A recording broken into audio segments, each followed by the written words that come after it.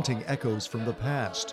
A choir with songs from the time of the mass Soviet deportations of World War II at a European Parliament ceremony in Strasbourg.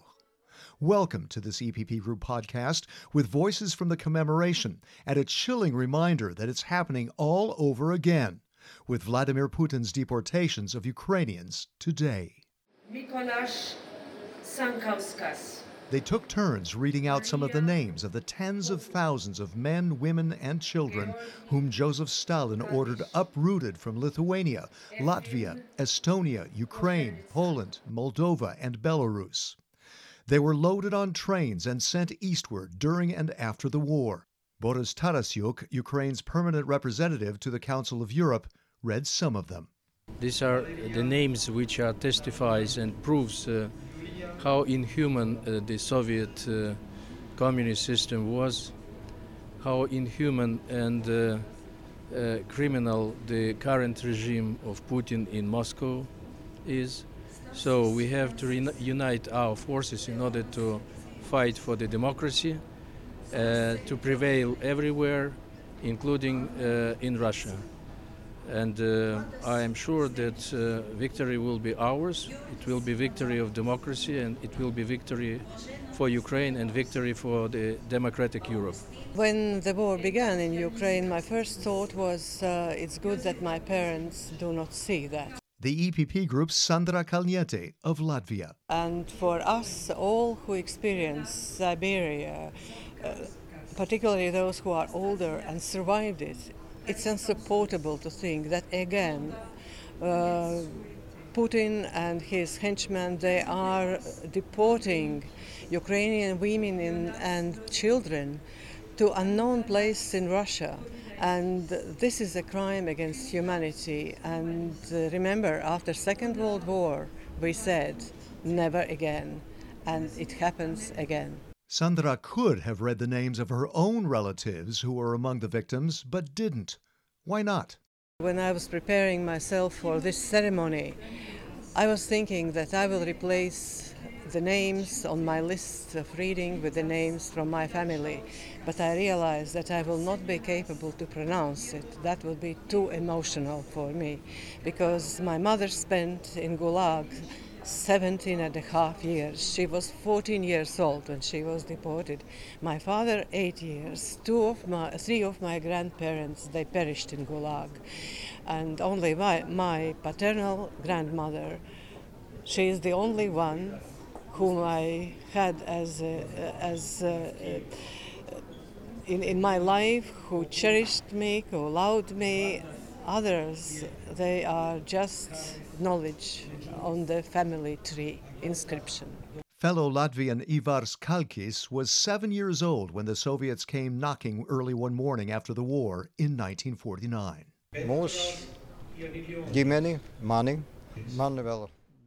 They took my sister, brother, my mother, and me and took us to the collection point. At that moment, I screamed terribly. I cried, "Don't take us away, don't touch us." However, the Chekists said that if the boy did not shut up, they would take us as we stood, without belongings. My mother worked on a collective farm and cared for livestock. We lived on parcels sent to us by our relatives from our homeland. If it weren't for parcels from our relatives, I wouldn't be standing in front of you today. Ivars is now head of the Latvian Association of Politically Repressed. He says it's high time to put those memories into stone. I feel strong parallels between 1949 and what Ukrainian people suffer now, where mostly women and children are deported to Russia. A monument dedicated to the victims is therefore needed here to raise awareness about such repressions. At least this first official commemoration by the EU's popularly elected body is an important step, says Roberta Metsola, President of the European Parliament. Well, the role of the Parliament is to never forget. And this is why we have decided to annually commemorate as an institution the victims of Soviet deportation. Because as we see and are living right now with what is happening in Ukraine, that intolerance, discrimination, invasion and hatred of nations still exists. This parliament stands for the exact opposite, and these events should remind us that we should always stand on the right side of history.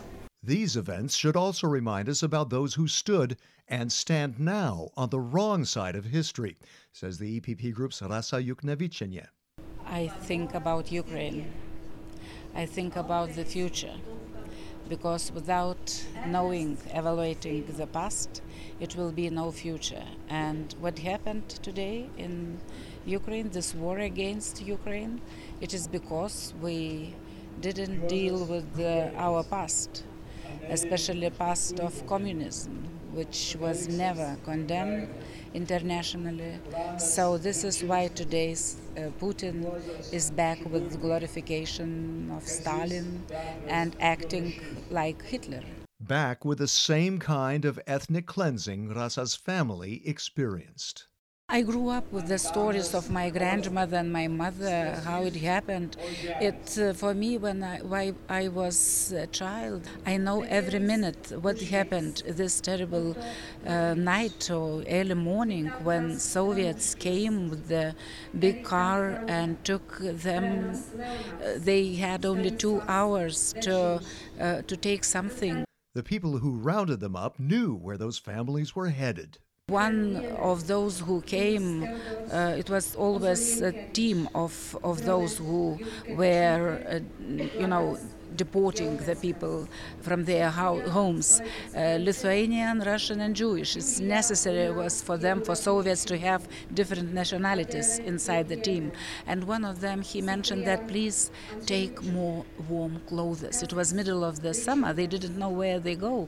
And he told them, please take more warm clothes. Little did those families know that most would be torn apart forever. Most terrible deportations were in 1941 because men were separated from their families immediately in the railway station. And some women, they didn't know that they will forever will be separated. They thought that maybe they will just go because they are men in other train. And they gave the clothes of children to men, to take, to carry, because it was some heavy bags.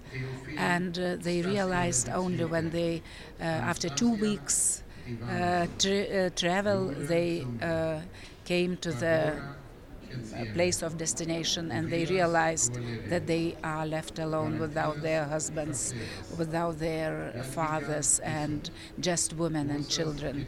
And those men, they were brought into Gulag, and I don't know, about 80% of them died during the first winter. For the EPP group's David Lega of Sweden, the ceremony also struck him deeply because of his own family. I mean, this is so powerful and also emotional, both on a level what's happening now, but also my own grandmother was being deported into Siberia for being a landowner in Russia before. Since they then were enemies of the Tsar, she was also deported.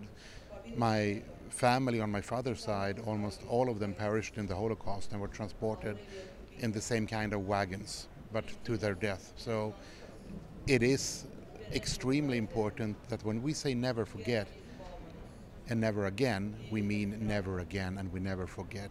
And now it's happening all over again in Ukraine, where Putin has deported about 20,000 children into Russia. We don't know where they are. It's absolutely horrible, and we as a European Union cannot stand by and just see this, because this is our reason of existence. We started to promote peace. This is why we are here.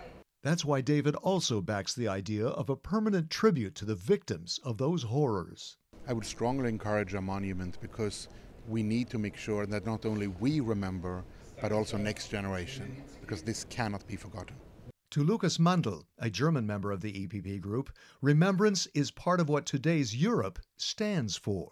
I would say it's part of our civilization that we remember the victims.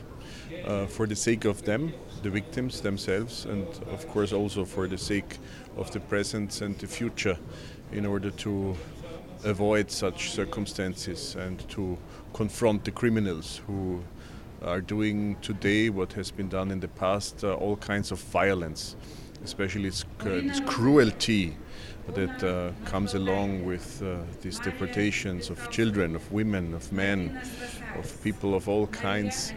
This cruelty has to be confronted and remembered and excluded for all future. This is part of our civilization.